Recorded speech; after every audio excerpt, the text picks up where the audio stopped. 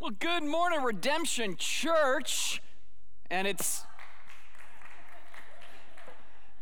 nice to know you remember. All right, so, can I tell you in all sincerity why I love this time of year? It's like it's a galvanizer for our community where it doesn't matter if you're religious or non-religious, black, white, liberal, conservative. For 3.5 hours, we are all in agreement on one thing. That's a pretty cool thing within a community. So that's why I love football season. Kraken are my number one team, so that's why I love hockey season as well. But I love this time of year because it's just nice to kind of have this sense of cohesion in a culture that seems so divided all the time, right? So it's nice to have a little reprieve there. So excited about that. Good first week. We're going to see what happens with our team this year. But that's not why we're here today. Yes, we are here because we're doing this entire series, this idea of the Psalms of David, and we're calling it Dave's Playlist. And Dave's Playlist is looking at least a handful of the 150 different songs that shape both the worship and the wisdom of the people of God. And the people of God, they're known as the Israelites or the nation of Israel. And I've shared in this series how the name Israel literally means wrestles with God.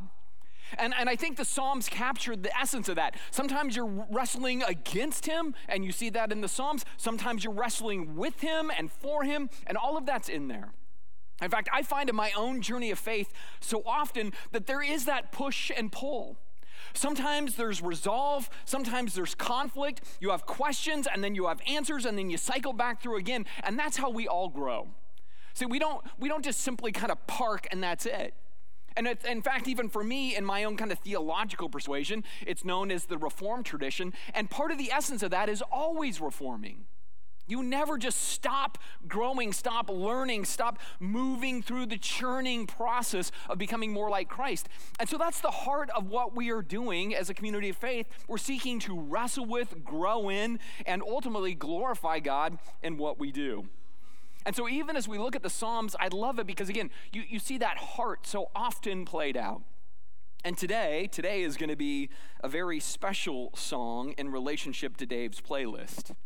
And to me, it's special because it's not simply a man wrestling with God, nor is it a nation wrestling with God. But from a certain point of view, and you're going to have to stick with me on this one, what we're going to see today is God wrestling with God, which sounds really ominous and strange, but you're going to see where it goes in a minute. So, I say from a certain point of view, I say from a certain type of psalm, and this psalm is very, very unique in the 150. In fact, some Bible scholars call this psalm the fifth gospel. So we have Matthew, Mark, Luke, John, and Psalm 22. And that's where we're at today. And Psalm 22 is all about the Son of David, the Son of God, wrestling with God and struggling through this sense of tragedy and triumph. And we're going to kind of walk through this in an expedited fashion, but I hope that it captures the essence of it. Now, I'm going to get ready to pray here in a second, but before I do, I want to remind you that we have an app, and in the app, there are notes you can follow along with. All the passages are in there. You can email those notes to yourself later so that you can go back and look at this. But I just want to confess as I go into this is going to be one of the most frustrating messages for me, just personally. And here's what I mean by that. It is so beautiful and so profound, and there's so much depth, and I can't even begin to capture it. Like, that was my frustration this week. I'm writing notes and I'm taking ideas down, and I'm like, I'm going to fail before I start because it's so rich. And I just can't grab all that's in there. And so in that sense, it's a personal frustration, but I hope by God's grace, he will use this as we wrestle through and look at this incredible psalm that mirrors not only something in the life of the psalmist, but certainly in the life of Christ. And so right now, I want to go ahead and pray for all of us today to settle our hearts, and then we're going to go right into the psalm itself. Jesus, I thank you that you have granted us permission to wrestle, right? Like, I love that idea that there is this sense in which you can never be stagnant. There's always the push and pull. There's always the struggle and the relief, and then the struggle and the relief, and yet that's the means of how you develop us. Right? It's almost like we have to be under pressure and tension to then grow endurance and grit and ultimately to understand the power of grace. And so today I pray as we look at a psalm that for you was deeply personal, that it will be reminding us of just what it is you did and gave for us.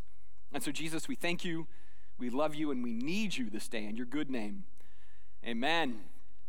So, Psalm 22, it is tricky business from a biblical scholarship perspective. And here's what I mean by this idea of tricky business.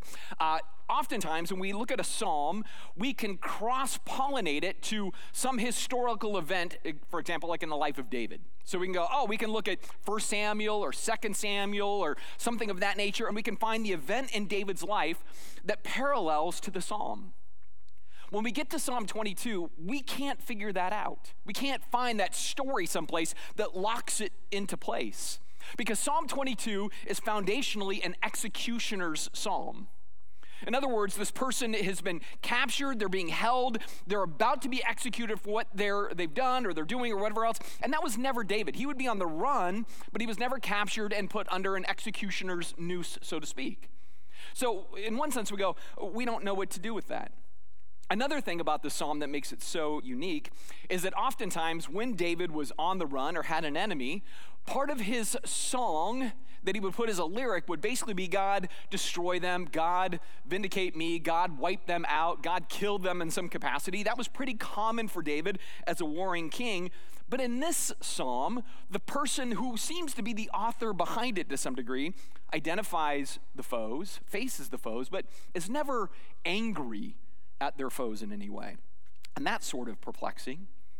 But then by the end of the psalm, you're going to see a celebration. And it's a celebration not simply for the one that was suffering, it's a celebration not simply for the nation of Israel, but it's going to be a celebration by which every nation and every family on the earth celebrates why this person that's being described in the Psalms, why they're celebrating as well. So it's going to end with a universal nature to it, not simply a particular nature to one individual. From this, you can sort of see where it's not simply descriptive of the life of David, but rather it is predictive of a future event. And if we were just upfront about the whole thing, we would say it's a vivid song of Jesus on the cross as he faces all of the hostility and hatred of the world, as he goes through all of that. It's really a psalm about him a full 1,000 years before he faces that cross. That's what makes this so profound, and frankly, why, for me, this is going to be such a challenging thing to try to capture, because there's so much beauty in this. Now, to navigate this, the psalm breaks along two different lines, right? First, it starts in the negative, and then it kind of moves into the positive. And so we're going to start with that first idea, which is the cry for help. That's the first 21 verses of the psalm, and this is a pretty standard opening when you read all the different psalms. But this time, it's not simply directed regarding enemies or regarding circumstances. This opens in a direct reference to God himself, the psalmist, the personality behind the psalm, the emotion, the psyche behind the psalm is asking God a question. And the question is the first point in your notes. God, why are you so far? Why are you so far from me? Verse 1. My God, why have you abandoned me? Why are you so far away when I groan for help? Every day I call to you, my God, but you do not answer. Every night I lift my voice, but I find no relief. Now you're going to notice right there, there is red letters. And then there's some addresses below from Mark and Matthew. And all of you as good Bible students, I know you're like, hey, I know somebody else that said this. Not just David in the Psalms, but you know that Jesus says this.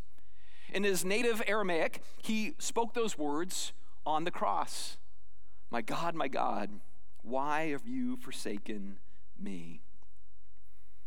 And so I think it's interesting because what I do believe is that Jesus is God, right? We believe that as Christians. That's a part of our foundational doctrinal belief. And so weirdly enough, you have God the Son begging a question of God the Father, right? The divine Son to the sovereign Father wanting to know, where are you?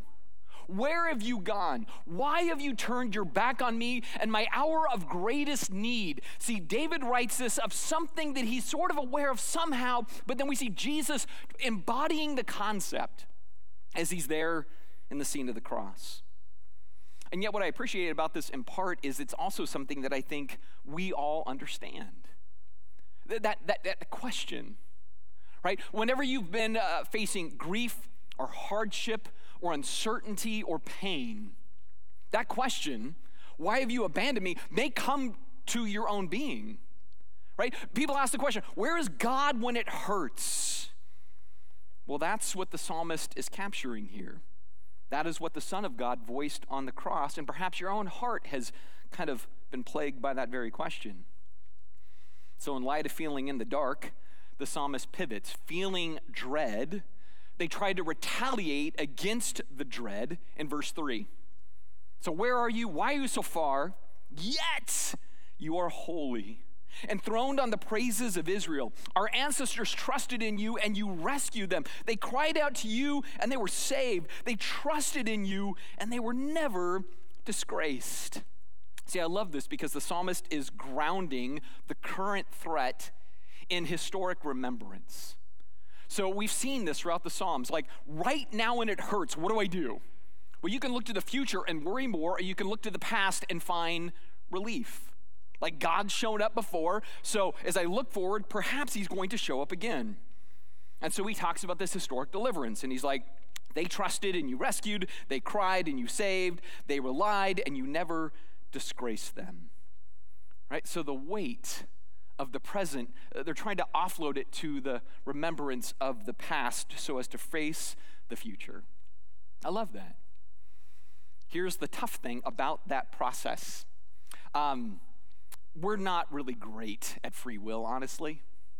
What I mean by this is when you feel anxiety, hurt, fear, can you just shut it off? Like a light switch? No, we don't have that capacity. You ever been really worried about something and then somebody says to you, hey man, don't worry about it? What great advice. Yes, I'll stop worrying about it. Click, I'll just walk on. Right? It doesn't work that way. You have to wrestle, just like Israel, just like the name. You have to struggle and strive and work it through. And the same challenge is being outlined in the psalm, right? Starts off, God, why have you abandoned me? Yet I know you're holy. I know you will deliver. But, verse 6, I am a worm and not a man. I am scorned and despised by all. Everyone who sees me mocks me. They sneer and they shake their heads and they say, is this the one who relies on the Lord? Let the Lord save him. If the Lord loves him so much, let the Lord rescue him. See, what you're seeing here in these verses is a tug of war. Where? Oh, you're here. Where? Again. How many have seen The Fiddler on the Roof? Nice. This is Tevye. Right here. On the one hand, but on the other hand, right? That's what's going on. Like, on the one hand, why have you abandoned me? But on the other hand, you tend to rescue. But on the other hand, what's happening before us? I feel lost. But on the other hand, verse 9, yet you brought me safely from my mother's womb, and you led me to trust at my mother's breast. I was thrust into your arms at my birth. You have been my God from the moment that I was born. Do not stay far from me, for trouble is near, and no one else can help me. Again, you just see the back and forth, right? It's just like trust, fear, trust, fear. It's kind of in this whole thing. And so he has these current theological confusions, but these historic experiential kind of recollections, and they're mashing together. But there is before the psalmist, and I would say by extension, the Christ, this ever-present present. And the ever-present present is the second thing in your notes.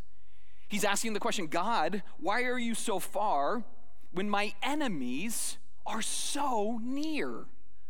There's a juxtaposition between the divine and the destroyers here. And so he's really trying to understand, like, hey, I'm godly. The destroyers are in my face. And you who is the deliverer, you seem super distant from me. And so it seems that the enemies of the servant of God are closer than the God of the servant facing his enemies. And so he says in verse 12, my enemies surround me like a herd of bulls, right? The fierce bulls of Bashan. They've hemmed me in. Like lions, they open their jaws against me, roaring and tearing into their prey. See, this first description of the enemies is just their sheer power as brute beasts over this psalmist, or mirroring the Christ. And what you see is that the physical and psychological result is staggering. Verse 14, my life is poured out like water, and all my bones are out of joint. My heart is like wax melting within me. My strength is dried up like sun-baked clay, and my tongue sticks to the roof of my mouth. See, in the original language, this is really, really vivid. It almost has moments of feeling crass, saying, I'm immobilized. My body literally aches from head to toe. When it says my heart melts like wax, literally it reads, trickling inside my entrails. It's like diuretic almost, right? Total insomnia. There is malnourishment. There is dehydration, right? If you've ever been super stressed, high anxiety, deep grief, you know this one. Right? It's just weird how the intellectual elements can literally translate into the body retaliating. Just can't take it. That's the picture. Thus he says, you've laid me in the dust and left me for dead.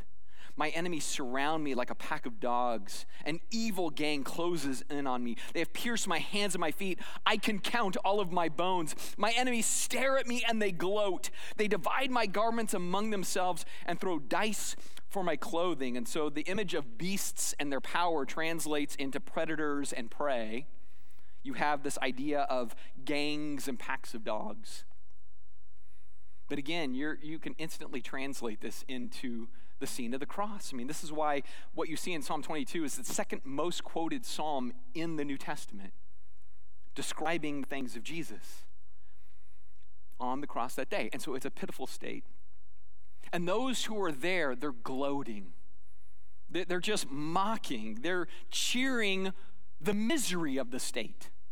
Right? It's incredible. No mercy, no empathy, no care, utter contempt, right? And so he's desperate for God to be his aid and his intervention. Thus, there's the final line of prayer. Oh Lord, do not stay far away. You are my strength. Come quickly to my aid. Save me from the sword. Spare my precious life from these dogs. Snatch me from the lion's jaws and from the horns of these wild oxen. See, what I love is we're only halfway kind of through the psalm, and yet he's not lashing out at God. He's pleading with God, begging God to show up. That is a little uncustomary. Sometimes in the Psalms about this point, there's a real frustration with God. This time, there's a real just crying out to God, a sustained campaign for the intervention of the Father. Now, as it sits in its historic context, we don't know exactly what happened next. Whatever was initially generating Psalm 22 in the life of David, we don't know how he was rescued or fully what he's thinking about in, again, the Old Testament world that this is initially written into. All we know is that he was rescued. He was rescued because there is a concluding part of the Psalms is like, hey, I know what rescue feels like. So in that sense, he sees deliverance from the things that he was fearing. But when you parallel it to Jesus, the story is a little different. What we see in his story is that he was not delivered from death, but rather the New Testament says he was delivered unto death. And his enemies, they don't fail in their task of execution. Rather, we see that his enemies, from religion to Rome to the masses to even the disciples, they all abandon him. They leave him in the dust. They let him die, right? So everybody fulfills their task of killing the Christ.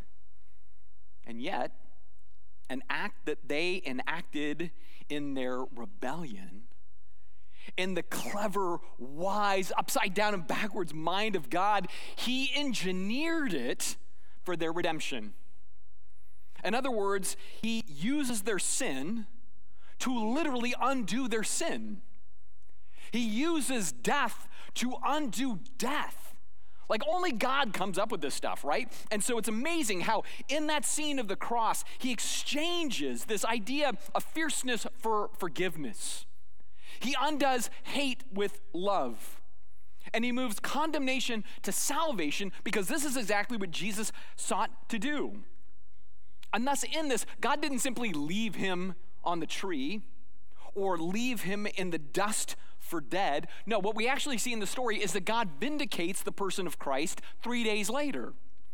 God raises him from the dead, conquers death by bringing him back from the dead and into life so that he can give life to all, moving us from death to life as well. This is the promise. So he delivers the deliverer of the world 3 days later. Incredible story. It's the very center of our faith, that Jesus was dead and rose again. And it's this idea that then is mirrored in the second part of the psalm. It's the celebration from help, or the celebration because God has helped, right? Now recall how the psalm started. My God, why have you abandoned me? The words that were on the lips of Jesus. What we then come to in the second part of the psalm is something really interesting. And it's going to shift your gears a little bit, maybe grind them a bit as well. But it's the third thing in your notes. It's the realization that God never abandons. God never abandons. And if there's any promise for you to claim today, that's the one. When you're like, where are you? When it hurts, where have you gone to? Why have you left me? He's like, I've never left. I've never abandoned. I've never turned away from you. I'm always with you. Present, active, hearing, caring. Psalm 22, verse 22. He says, because you've rescued me, that's the context here, I will proclaim your name to my brothers and sisters. I will praise you among all the assembled people, the nation of Israel. Praise the Lord, all you who fear him. Honor him, all you descendants of Jacob. Show him reverence, all you descendants of Israel. Why should they do this? This is the clincher, verse 24.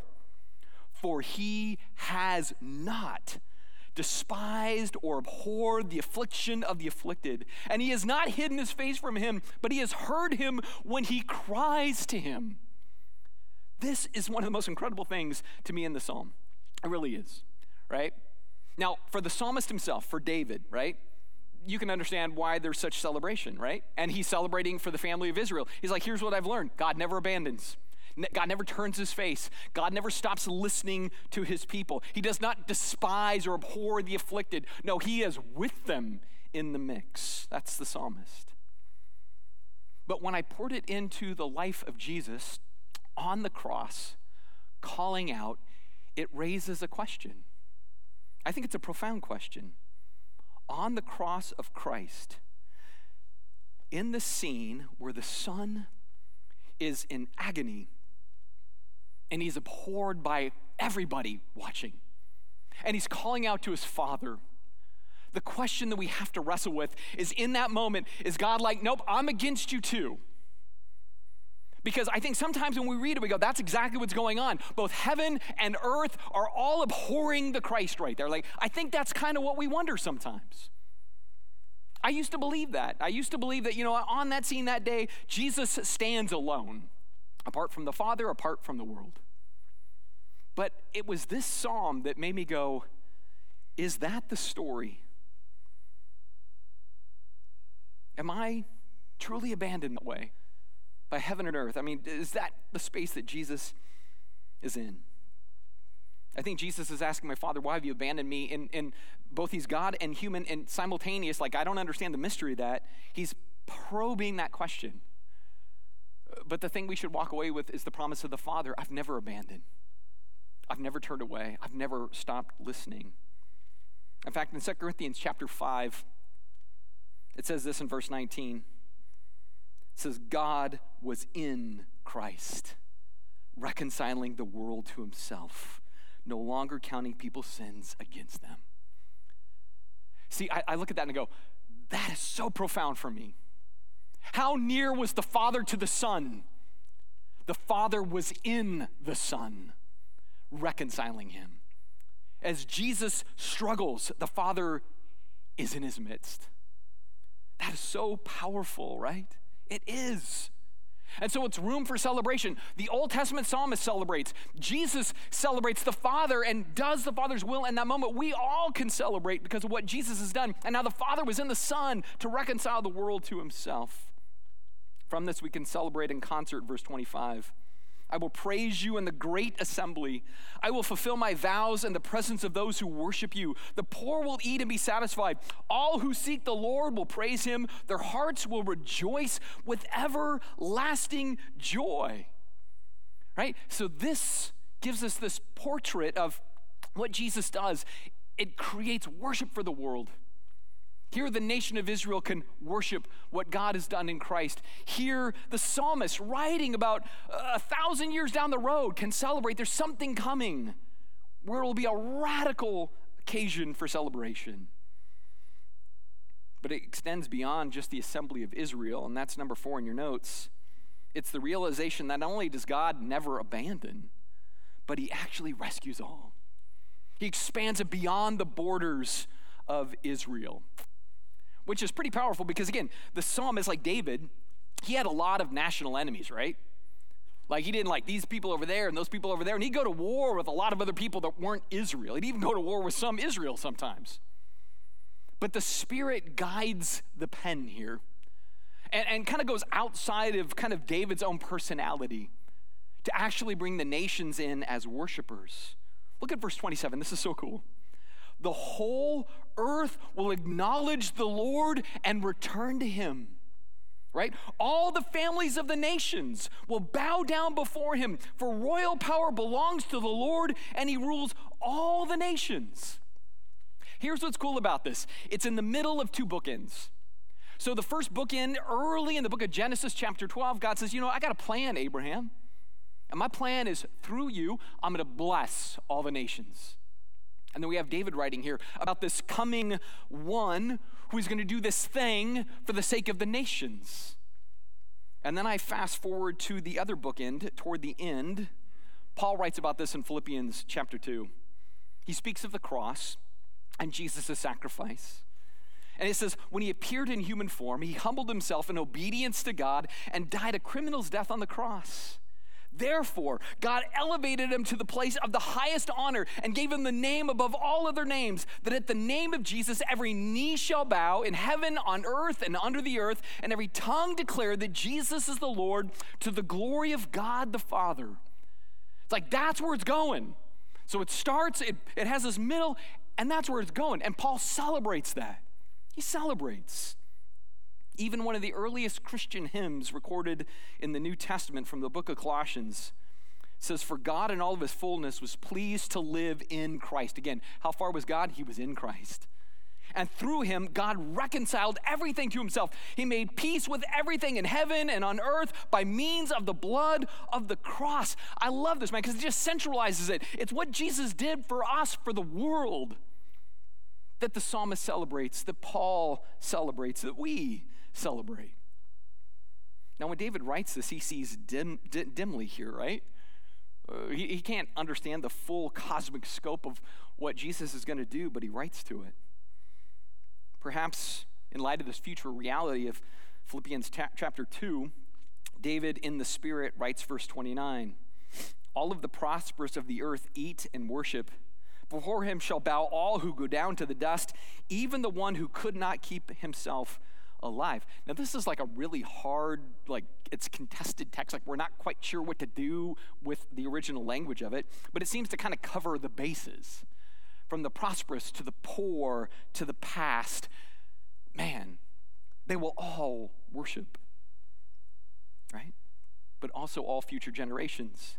Verse 30, our children will also serve him. Future generations will hear about the wonders of the Lord. His righteous acts will be told to those who are not even yet born, and they will hear about all that he has done. Here's my concluding challenge to the end of that. This promise that, man, we're supposed to take this beyond our generation to the next. How does that happen? How is that last part accomplished? you should be sitting there right now saying, me, I do that. I continue that. I share that. I'm the emissary and ambassador of that. I've been touched. I've been moved. I've been forgiven. I've been changed. And thus I must tell. See, we are the ones that get that great joy of passing this message along. Look what God has done. Look how he's blessing the nations of the earth. Look how he's reclaiming all things to himself. Look how we get to share that message of reconciliation. Like, that's the heart of the whole thing before us. That we get to be the ones who say, you know what? I know what a forgiven life looks like. I know what a freed life looks like. I know what a reconciled and changed life looks like. I know how life is better with Jesus because I knew life apart from Jesus. Life apart from Jesus is death. Life with Jesus is life. Life abundant, life full, just as he says in John 10:10. That's the heart of it. And so we have the privilege of fulfilling what verses 30 and 31 are all about. We go on to share. We go on to tell. And so maybe in that the question becomes, who are you telling? How are you telling? Does your life reflect the joy and love and peace of the Spirit? Does your life reflect the stuff of Jesus to the world? Because I honestly look at the life of Jesus and go, incredibly attractive. I get to hang out with a lot of disbelieving people, especially since I'm a trainer at the gym. You know what? They all really are interested in Jesus. And they so much want to see us embody this wonderment of who Jesus is.